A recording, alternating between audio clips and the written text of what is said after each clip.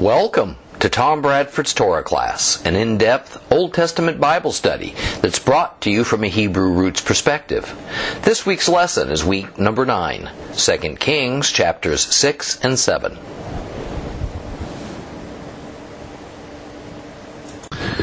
We ended our last lesson on a decidedly down note as we read in 2 Kings 6 of a siege by Syria upon this northern Israelite capital city of Samaria.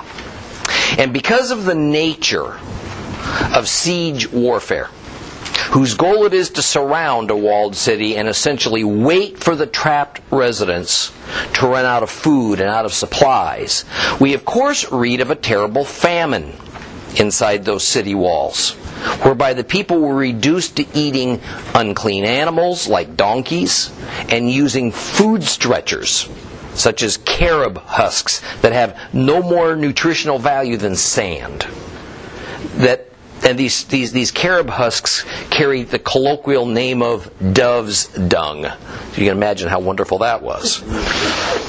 But what shocks our senses even more is to read about Hebrew mothers killing, cooking, and eating their own children as a means of personal survival. Now, I want to stress, this is not some fanciful horror story designed to elicit strong emotions and disgust. It happened more than once or twice. And it was even foretold in a number of places in the Hebrew Bible that if Israel became too rebellious, such a terrible thing would be the result. Of course, this scene is happening in the idolatrous and apostate northern kingdom.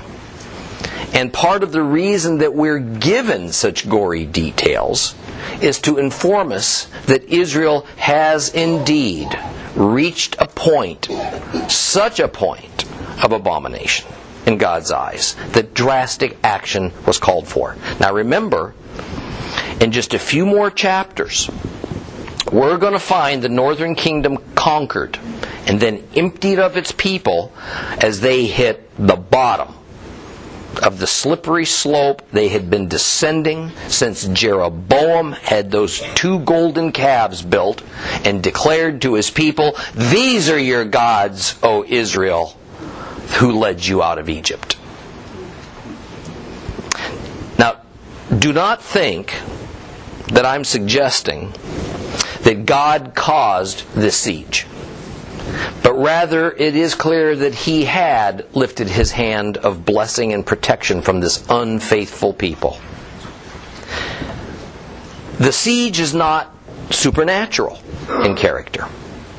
Rather, from an earthly viewpoint, it is but the typical result of one national monarch seeking to extend his dominion and reach into a rival nation for the purpose of power and glory and wealth.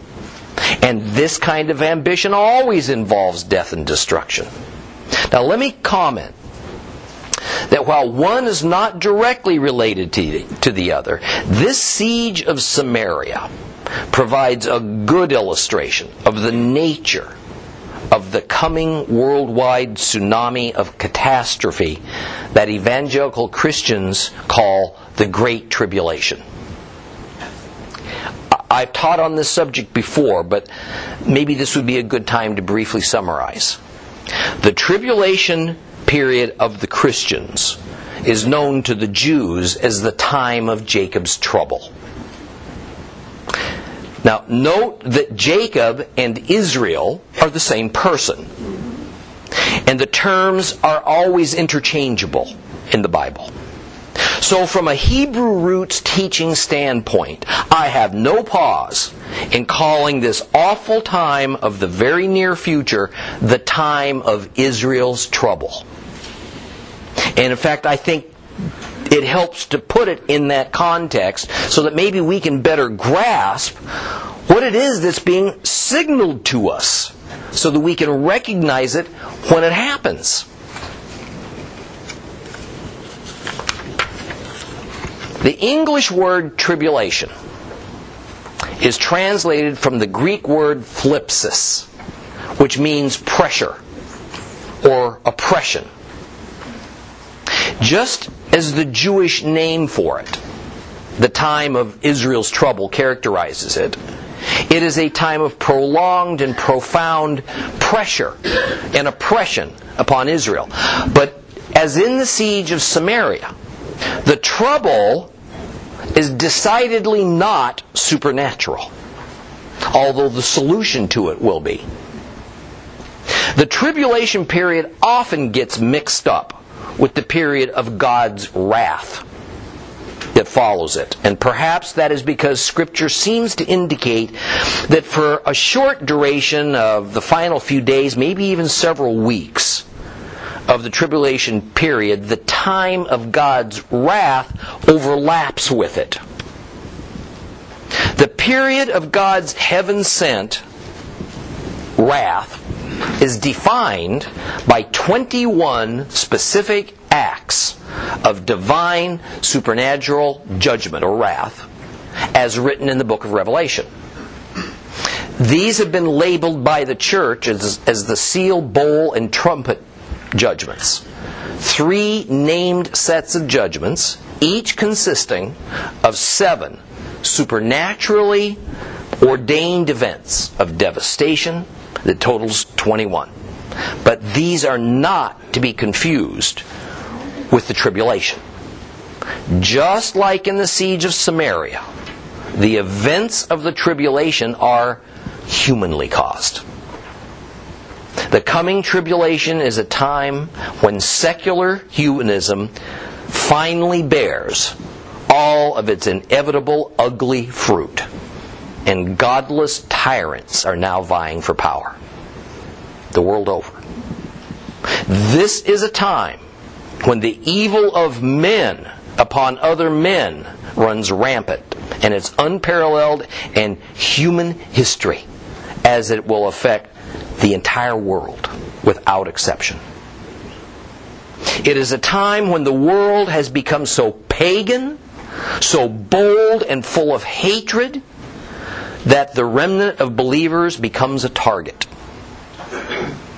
And it happens because the world over, the Lord has retracted His hand of blessing and protection, and everyone will more or less equally share in its effects. Let me say it again. The effects of the tribulation will not be from God's supernatural wrath being poured out. That will happen 7 years-ish from the first days of the tribulation. But rather its source is human wickedness gone wild, just as it was, as Christ says, in the days of Noah. Now, does Satan have his fingerprints all over the tribulation? Of course. Does God influence matters? Of course. But God's wrath is different from the tribulation of men's evil.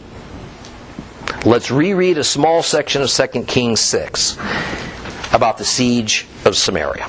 2 Kings chapter 6.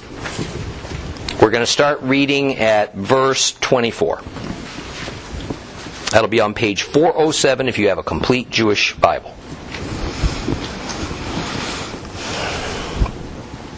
But sometime afterwards, Ben-Hadad, king of Aram, gathered all of his army, went up and laid siege to Shamron, Samaria. And at the time there was a severe famine in Shomron, and they maintained their siege until a donkey's head sold for 80 pieces of silver, and half a pint of dove's dung for 5 pieces of silver. And as the king of Israel was passing by on the wall, a woman cried out to him, "Help, my lord king." And he said, "If Adonai isn't helping you, how do you expect me to help you? There isn't any grain, there isn't any wine." And then the king asked her, "What's troubling you?" And she answered, "This woman said to me, 'Give me your son so that we can eat him today. We'll eat my son tomorrow.' So we boiled my son and we ate him. And the next day I said to her, 'Give your son so that we can eat him.' But she's hidden her son." And when the king heard what the woman said, he tore his clothes. At the time, he was passing by on the wall. And when the people looked, they saw him there with sackcloth against his skin. And then he said, "May God do terrible things to me, and worse ones too, if the head of Elisha, the son of Shaphat, remains on his body by day's end." Elisha was sitting in his house, and the leaders were sitting there with him. The king sent a messenger ahead, but before he arrived, Elisha said to the leaders, "Do you see how this son of a murderer has sent someone to remove my head? Look, when the messenger comes, close the door and keep it shut against him. You can hear his master's footsteps following right behind him." And while he was still speaking, the messenger arrived with this message from the king. "Here, this evil is from Adonai. Why should I wait for Adonai any longer?" King Jehoram was walking atop the thick defensive walls of Samaria. He was looking down upon the enemy on the outside, upon the dying and the dead of his own people on the inside, when a distraught woman hollered out to him for justice. She had made a devil's bargain with another mother, that each would kill one child, cook it, and then share the degrading meal amongst themselves. First one would act, and then later the second would follow suit. And the woman who had called out to the king had already killed, cooked, and eaten her child, but now the other woman backed out of the deal.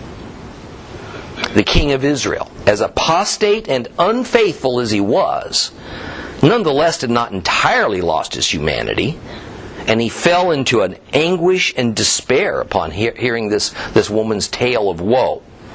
But along with his despair came an irrational anger, an urge to blame. And never had Jehoram imagined that Hebrew mothers would descend this far to outright cannibalism. But he no doubt knew that this had to be the result of a curse from God.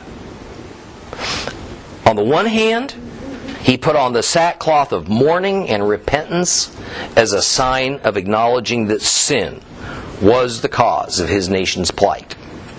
But, on the other hand, he blamed Elisha as God's greatest agent on earth, and not his own rebellion against the Lord for all this sorry state of affairs. In fact, he made a vow, invoking the Lord's name, that if he didn't have Elisha executed that very day, that his royal self ought to become the next meal for some starving family. What was Elisha's crime in the king's eyes? Probably it wasn't for any one thing. It hadn't been too long since Elisha brought those Syrian troops to Samaria that had their perception blinded by God. And as much as Jehoram wanted to kill them, Elisha told him he could not. Instead, he was to feed them and release them. And now, no doubt, many of those same troops have returned, and they're surrounding his capital city. Jehoram and his father before him hated Elijah and Elisha, because they both complained that all either prophet ever brought to them was a harsh word from God and never good tidings. It was believed among the people of this era that prophets not only represented gods, but to some degree they actually controlled the gods. And those prophets worked for the kings to do their bidding. So a prophet, upon his own volition, but usually at the behest of his king, would pronounce something to happen, good thing or a bad thing, and then he would manipulate the god or the gods that he represents to bring it about. Thus a prophet was thought to have at least an equal hand in bringing about trouble or victory for a king. Thus to King Jehoram's deluded mind, Elisha could have at least stopped the famine or shortened it, but maybe even prevented it in the first place. After all, Jehoram and Elisha were nearly enemies. I mean, we've read in numerous places about how much the king despised Elisha and how little regard Elisha had for the king. So now the king decided that it was time for Elisha to die, and the king dispatched one of his men to assassinate him. Well, Elisha was sitting in his house. He was inside the walls of Samaria, along with all the others who were under siege, while the king's assassin was on his way to do his duty. But the king seems to have forgotten about Elisha's gift of second sight. So Elisha knew of this deadly plot. And as he was sitting with some of the city's elders, he said to them that this son of a murderer, meaning Jehoram, had sent someone to behead him. And aware of this situation, Elisha told the elders not to answer the door, but more or less to barricade it. And this is because Elisha also knew that after the king had made the rash vow to kill him, and even after sending the killer on his way, the king would change his mind and not want to further antagonize God by killing his greatest prophet. Verse 33 says that essentially the king ran and caught up to his henchman and stopped him. And so when the king arrived at Elisha's door, he said to him, "Here, this evil is from Adonai. Why should I wait for Adonai any longer?" See, what the original Hebrew more literally said was, "Behold, this evil is from Yehovah. What hope can I have from Yehovah?" See, the gist of the comment is that King Jehoram admits that this siege and its terrible effects are the consequence of his and his people's wickedness. So since God has decided this, it's useless to pray, because God has decided. So the outcome's certain. There's no hope. Let's move on to chapter 7. 2 Kings chapter 7.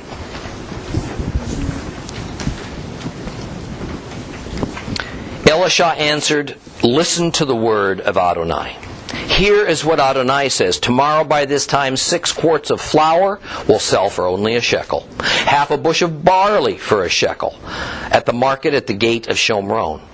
The servant on whose arm the king was leaning answered the man of God, "Why, this couldn't happen even if Adonai made windows in heaven." And Elisha answered, "All right, you yourself will see it with your own eyes, but you won't eat any of it." Now there were 4 men with Zerat at the entrance to the city gate, and they said to each other, "Why should we sit here till we die? If we say we'll enter the city, then the city has been struck by famine, so we'll die there. And if we sit still here, we'll also die. So let's go and surrender to the army of Aram. If they spare our lives, we'll live. If they kill us, we'll only die." Well, they got up during the twilight to go to the camp of Aram, but when they reached the outskirts of the camp of Aram, they saw no one. For Adonai had caused the army of Aram to hear the sound of chariots and horses. It sounded like a huge army, and they said to each other, "The king of Israel must have hired the kings of the Hittites and the kings of the Egyptians to attack us." So they jumped up and fled in the twilight, leaving their tents and horses and donkeys and the whole camp just as it was, and they ran for their lives. And when these men with Zerat reached the outskirts of the camp, they entered one of the tents, they ate and they drank, then they took some silver and gold and clothing, they went and they hid it. Next they returned and they entered another tent, they took stuff from there, and they went and hid it. But finally, they said to each other, "What we're doing is wrong. At a time of good news like this, we shouldn't keep it to ourselves. If we wait even until morning, we will only earn punishment. So come on, let's go and tell the king's household." So they came and shouted to the gatekeepers of the city, and they told them the news. "We went to the camp of Aram. There was no one there, no human voice, just the horses and the donkeys tied up, the tents left in place." And the gatekeepers called. They told it to the king's household inside, and then the king got up in the night, and he said to his servants, "I'll tell you what Aram has done to us. They know that we're hungry, so they've gone outside the camp and hidden in the countryside. saying, when they come out of the city, we'll take them alive and then get inside the city. One of his servants answered, I suggest letting some men take 5 of the remaining horses that are left in the city. They're like everything else in Israel that remains, like everything else in Israel, practically finished, and we'll send and see. So they took 2 chariots with horses, and the king sent after the army of Aram, saying, go and see. Well, they went after them all the way to the Jordan and found the entire distance strewn with clothing and other articles Aram had thrown away in their haste. The messengers returned and told the king, and then the people went out and ransacked the camp of Aram, with the result that 6 quarts of fine flour was sold for only a shekel, and half a bushel of barley for a shekel, in keeping with what Adonai had said. The king put the servant on whose arm he had leaned in charge of the gate. The people trampled him down in the gateway so that he died, as the man of God had said he would, who spoke when the king came to him. For the man of God had said to the king, tomorrow by this time 6 quarts of barley will sell for only a shekel, and half a bush of fine flour for a shekel in the market at the gate of Shomron. The servant had answered the man of God, why this couldn't happen even if Adonai made windows in heaven. And Elisha had said, all right, you yourself will see it with your own eyes, but you won't eat any of it. That is exactly what happened to him, because the people trampled him down in the gateway, so he died.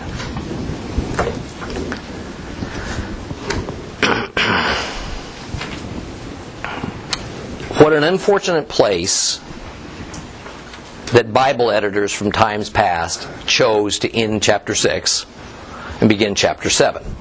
Now recall, the chapter and verse markers are somewhat arbitrary, and were never there in the original.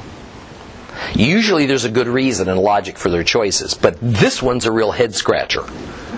Right, because the scene that ends chapter 6 simply continues without interruption into the first verse of chapter 7. Thus, verse 1 of chapter 7 is Elisha's conversational reply to King Yehoram's remark that since Jehovah has ordained this calamity, even if he didn't directly cause it, then what hope is there that Jehovah would relent? What use is there to even discuss it? And Elisha begins by saying, listen to the word of Jehovah. The Hebrew is Shema Dabar Yehovah.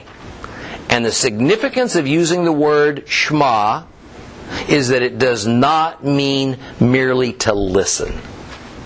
The more literal English translation is hear and obey.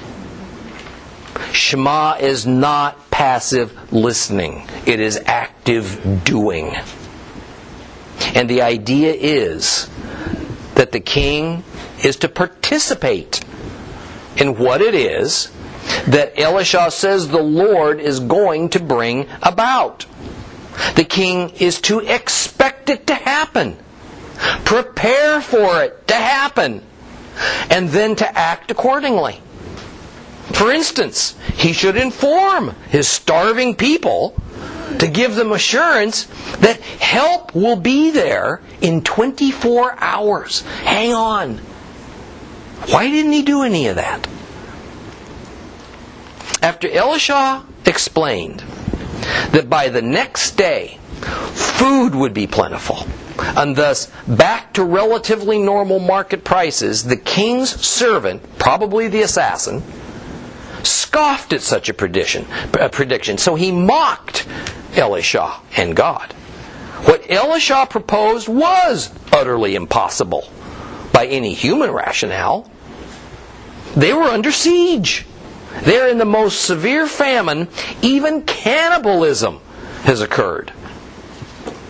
And the king's servant exclaims incredulously that even if the windows of heaven were opened and it rained so the fields could grow, or even if flour and meat fell from the skies, there wouldn't be enough.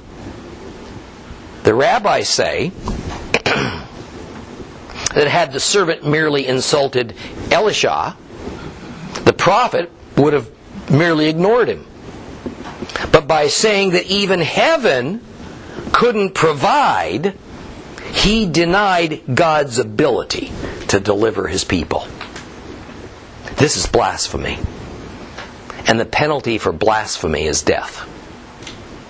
So the servant's fate was sealed, as Elisha shot back that indeed tomorrow this servant will see abundant food, but he's not going to live to enjoy any of it. We hear not one word from the king of Israel who was present during this dialogue. So we can safely assume that he held essentially the same sentiments as his faithless servant. You know, it's a sad reality that we are always tempted, due to our imperfect faith and weak trust, to either rationalize or discount God's promises. What we see with our human eyes always seems to take precedence over what we see with our spiritual eyes. And the more grand God's promises, the more desperate the situation, the harder time of it that we have to believe and to rely upon the Word of God. However, what separated the greatest Bible heroes from other common but righteous men was that they did believe God, that the impossible was possible after all. But would a government representative of an apostate kingdom believe that he could rely on the Lord when he had shunned and even demeaned the Word of God? The Lord, in his fathomless mercy, had given Jehoram, King Jehoram, and his servant an opportunity to turn away from unbelief, to turn back to him. But whether from habit or some kind of a developed instinct or a sense maybe of not deserving such unmerited grace from the one who had been systematically dishonored for years and years, the servant made light of these promised miracles. And thus Elisha delivered the bad news that although he would get to witness the folly of his lack of trust, he would not join in the Lord's bounty for his people. I think this scenario happens to everyday believers with alarming regularity. God gives us every sign of what direction ought to be. Confirms in many ways that we are on the right path. But we either feel that we aren't worthy, or we deny the proofs, we call them coincidences, or we just can't accept that such marvelous grace could be coming our way because it doesn't seem rationally possible. Some of this is because, especially in our day, it has become common that church leaders and Bible scholars no longer believe in divine miracles. So they teach their congregations and their students to believe the same. The result is that while we may be allowed, now hear me on this, please. The result is that while we may be allowed to see miracles, it's going to be from afar. And it's going to be for those who hold a deeper trust. And we will likely be shut out from the benefits. The story now shifts its focus to 4 men who suffered from Zarat. In Hebrew, a person who suffers from Zarat is called a Metzora. A Metzora. Remember that the reason that a Metzora had a skin disease in the first place is because the Lord directly gave it to the person. Because they had an unclean inner spirit. And the Lord was exposing their shame for everyone to see. Now the ancient sages say that the 4 Metzorim were Elisha's former servant, Gehazi, and his 3 sons. I have no reason to doubt it. I also have no evidence to substantiate it. Now, by Torah law, these 4 men must be separated from the community of God. Leviticus 13, 45 and 46 says this: "Everyone who has Zerat sores is to wear torn clothes and unbound hair, cover his upper lip and cry, 'Unclean, unclean.' And as long as he has sores, he'll be unclean. Since he's unclean, he must live in isolation. He must live outside the camp." So while there would have been some sort of a building outside of the city gates to house them, they had to come to the city gate to beg for food. Notice that the term in the Torah law is that they must stay outside the camp. Outside the camp was a term used for when they were still wandering in the wilderness and they were living in a tent camp. Now that they are settled in the Promised Land, the camp came to be seen as any city that had walls. Thus, Metzorim, the people with Zerat, had to stay outside the city walls, even though there was no prohibition about where they could be inside of a wall-less rural town or village. But as one can probably imagine, if the residents inside these walls were resorting to unthinkable sources for food, the unclean outside the city gates had little, if any, chance of receiving charity. So the 4 men made a risky but a pragmatic decision. If they remained sitting at the city gates waiting for food that didn't exist, they were going to starve. And if they threw themselves on the mercy of the Arameans, they might die, but on the other hand, they might survive. So they took a chance. And they walked towards the Syrian encampment. Well, they got up before the sun rose to the horizon. And in the dim light of early morning, they arrived at the perimeter of the Syrian tents, expecting to be stopped by a scout or a sentry. But nothing happened. In fact, there wasn't a soldier in sight.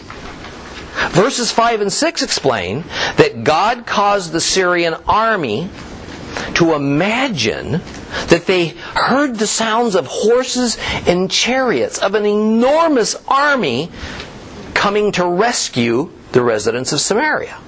They became terrified and they ran for their lives. Now, it would seem that if one had a horse or a chariot, one would take the time to ready it and use it to escape. But you know what? When panic sets in, often the instinct to flee just becomes overpowering. And that's what happened here. The Aramean army left so quickly, they took nothing more than whatever clothing they were wearing at the time. Prepared and unprepared food was left behind. The Aramean soldiers figured that Jehoram had hired the armies of the kings of the Hittites and of the Egyptians to come and rescue Israel. And now they were surrounded and vulnerable. There's no evidence that this had actually occurred. But such a thing was actually quite common. Kings often rented out their armies for a treasure trove of gold and silver, because it allowed them to accumulate more wealth at little risk to themselves personally. The welfare of their soldiers was secondary. Let's be clear that verse 6 unequivocally states that the Lord had done this. This was not the cause of some unusual but natural night sounds that the soldiers mistook for horses and chariots. We've seen on numerous occasions in the Bible that the Lord would fill an army with an irrational fear that caused them to wilt and then run away. But notice something else. The Lord had intentionally deceived the Syrians. Last week, we discussed that Elisha had lied to and deceived some other Syrian soldiers who had come to arrest him. He asked the Lord to blind those men meaning to dull their perception. Then Elisha told them he wasn't the man they had come for, even though he was. But he knew where they could find him. So then he marched them to Samaria, and upon arrival asked the Lord to restore their lost perception. I said that it bothers some Christians that a great Bible hero and an agent for God would lie to an enemy, or that the same might intentionally deceive an enemy. But here we see even the Lord do it. And this is because there is no biblical commandment against lying to or deceiving one's enemy in battle. The New Testament instruction to love your enemies does not extend to giving away military secrets. It doesn't extend to divulging battle plans and truthfully answering anything your enemy wants to know so that they can have victory. The four Mitzrayim simply could not resist this unguarded bounty that they stumbled upon. Was this stealing? Heavens, no. This was spoils of war. However, did the spoils of war belong entirely to them? And the answer to that is no. So they began to feel guilty about their find. And they no doubt figured that when their king discovered that they had delayed in informing him about all this, they would have paid with their lives. So they talked it over, they went back to the city gates, and they called out to the gatekeepers. The word started spreading around the city, and pretty soon it reached the king's ears. Naturally, he didn't believe that the Aramean army had fled, since there would be no reason for him to do it. But why would these four men lie about it? Jehoram's heart was just too hard to even remember that the word of God he had received only 24 hours earlier from Elisha had told him this time was coming. It's now apparent that his wearing of sackcloth was about as deep as his repentance was. He remained a thoroughly wicked and unchanged man. But one of his royal court wisely insisted that the king at least check out the situation. And at this point, any hope at all was better than none. Jehoram, though, seemed more concerned that he might lose some of his still alive and thus valuable horses to the enemy if this turned out to be a ruse and an ambush. But his servants convinced him it doesn't matter, because if the horses are captured, the remaining ones were going to die of starvation any time now, or be slaughtered for food. Well, the horsemen went out, they saw the empty camp. There were footprints, strewed clothing leading all the way to the Jordan River. One can only imagine the thoughts that went through these Hebrew scouts' minds. Why would Aram just leave so suddenly and abandon everything after months in siege? I mean, are they maybe just over the horizon ready to attack? But the scouts reported back to the king what they saw. Well, the anxiousness of the people of Samaria to get to some food in the Syrian camp must have been overwhelming. The pushing and the shoving gave way to a stampede as the gates were opened for them to stream out for the first time in months. And the same servant who had scoffed at Elisha's oracle from God found himself trampled to death by the starving residents of Samaria as they rushed out to loot and forage for food. And indeed, there was so much food left by this vast Syrian army that food prices dropped drastically with this abundant supply.